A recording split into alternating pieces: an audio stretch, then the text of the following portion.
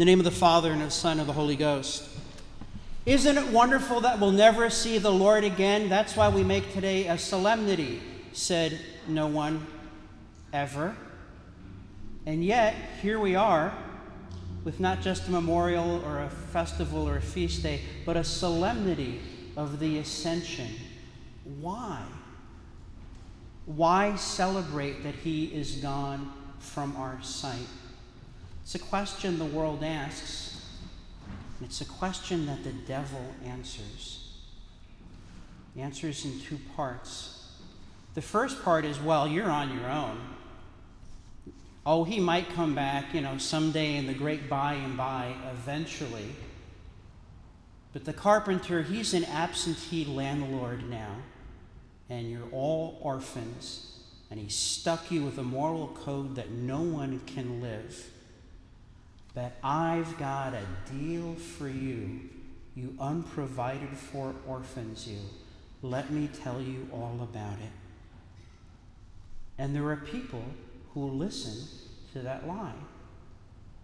I won't ask for a show of hands, but I'm pretty sure at least one person in this room has listened to that lie. Your mileage may vary. We misunderstand the presence of Christ, the reign of Christ. We made a great mistake moving the festival of Christ and to the end of the liturgical year, the Feast of Christ the King, as though the kingship only begins with eschatology at the end of time. No, Christ crucified and risen is reigning right now. Yes, he will return in glory to judge the living and the dead and the world by fire. He surely will. He promised, and there is no lie in the Christ of God. But we have to understand how he reigns now. And we have to understand what it means that the Word made flesh, suffered and died, and was risen again. Since the very beginning, since the garden, the devil has warred against man and woman, those intelligent creatures made in the image and likeness of God, composed of spirit and of flesh, has always warred against them. And the proof that we have believed his lies in every generation, that very terrible story is summarized in that crucified man behind me. We sinners took the Word made flesh, Son of God, Son of Mary, nailed him to a cross, threw him in the dirt, and said, that's what we think of your creation. That's what we think of your Christ. That's what we think of human flesh. So there. And our Heavenly Father took up the broken body of his only begotten Son and breathed life into him again and raised him from the dead and made his scars banners of victory and said, this is what I think of my Christ. This is what I think of my Son. This is what I think of human flesh. This is what I think of flesh and soul together. And so, of course, we recognize now that the gift of God that no one could have anticipated is that the world cannot satisfy or contain or confine human flesh. Body and soul together as human is only fulfilled in the presence of the divine throne forever.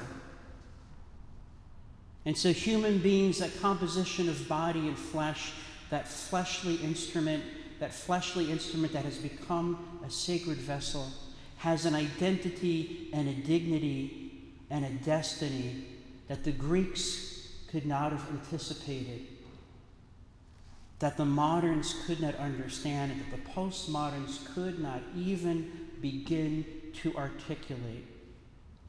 And if you're not sure whether or not the contemporary world has rejected the Christian wisdom regarding the dignity of the human body, then look at what they want us to do to our children, at taxpayer expense, of course, and call it affirmation.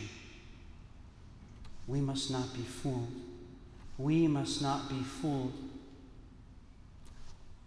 When I interview at different schools and educational institutions, I ask, how do you know you're doing it right? How do you know the process is working? Who can you point to and say, that's what we mean? That's why we do what we do. So if we went to God, the Creator, and said, that plan for human life, what does that look like? Do you have any proof of concept at all? And of course, he would point to Our Lady.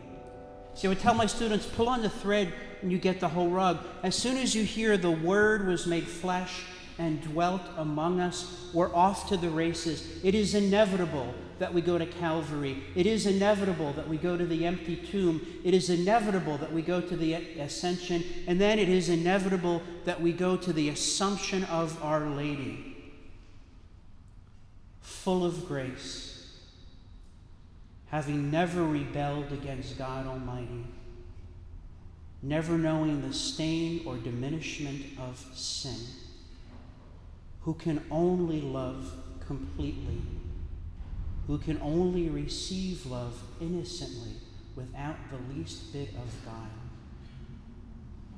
And so now we understand not only what our identity and dignity is as creatures of God, as sons and daughters of God, as a composition of body and soul together, we loved sinners.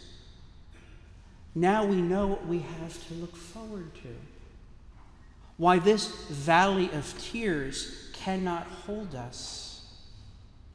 And now we can go back to the lie that we're orphans. We can go back to the lie that we're unprovided for. We can go back to the lie that the Lord has abandoned us by returning to his Father and say, no, that's absolutely not true. If we go to our Lord's priestly prayer from John 17, he says, Father, glorify your Son. Well, to our American ears, when we hear glory, we think of acclaim and applause and fame. And no, the Greek word is doxa, a shining out, a blazing forth. St. Jerome translated it as clarify. Clarify your Son. Let the fullness of his truth and his mission and his goodness be revealed. And clarity is related to humility. Humility is rooted in telling the truth. And the truth is we are sinners.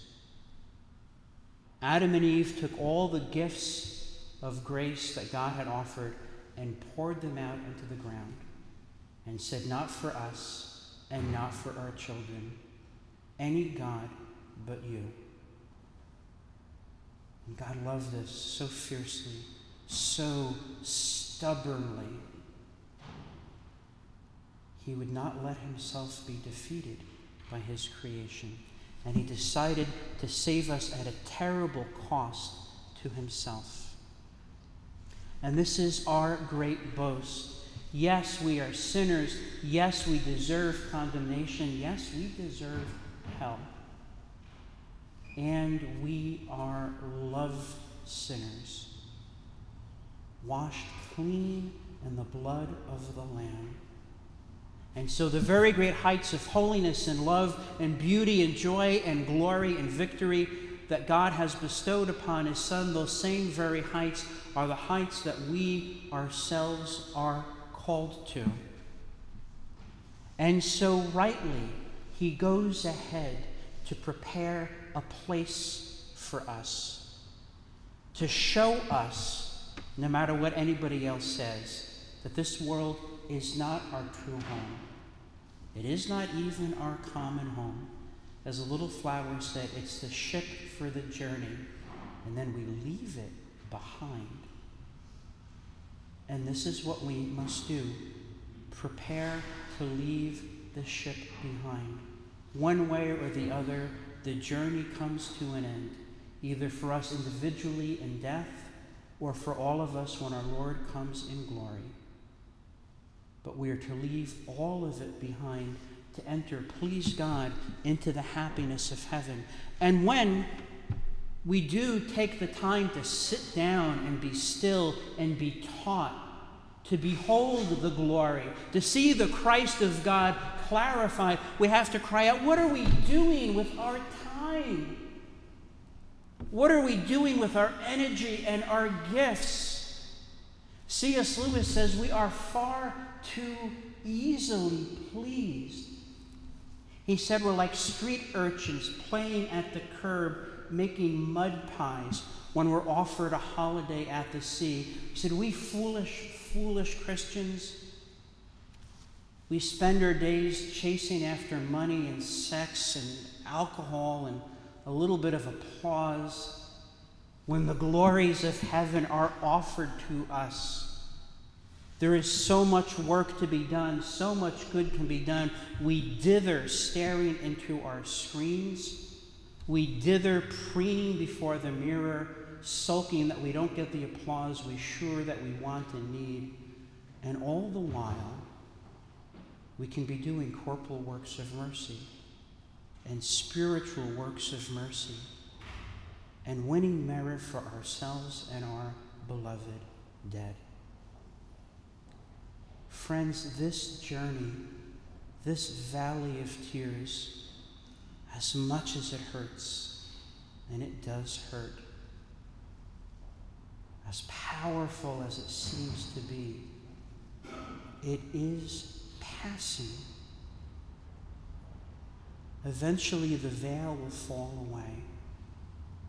And for those who are ready, all our tears will be dried. And we will see all the wrongs righted and all the good rewarded. We are not orphans. We are provided for. We are prepared for. And we have a choice to make. We can choose to live looking up and see our Lord and our Lady and all the communion of saints and the whole company of heaven crying out for us. Join us, whatever it takes. All the grace you need for salvation is yours. Ask for it, receive it, cooperate with it. Let us help you.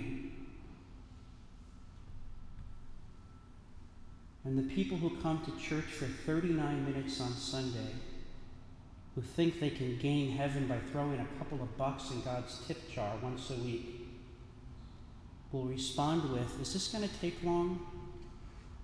And meanwhile, our Heavenly Father is crying out, you are worth my Son, run to me. Follow in his footsteps, follow in his bloody footsteps, follow under the weight of your cross, and he will carry it with you. Do we believe? Do we believe? Our Lord, before he returned to his Father, went to his apostles. He had been with them again and again, performing miracles. They still barely got it. Now you're going to restore the kingdom to Israel? And he upbraided them for their hardness of heart. Friends, we too have hard hearts and weak wills and dim minds. So on this day especially, in the presence of Our Lady and the whole company of heaven, let us cry out as we do in the Angelus. Pray for us, Most Holy Mother of God, that we may be made worthy of the promises of Christ. In the name of the Father, Son, and the Holy Ghost.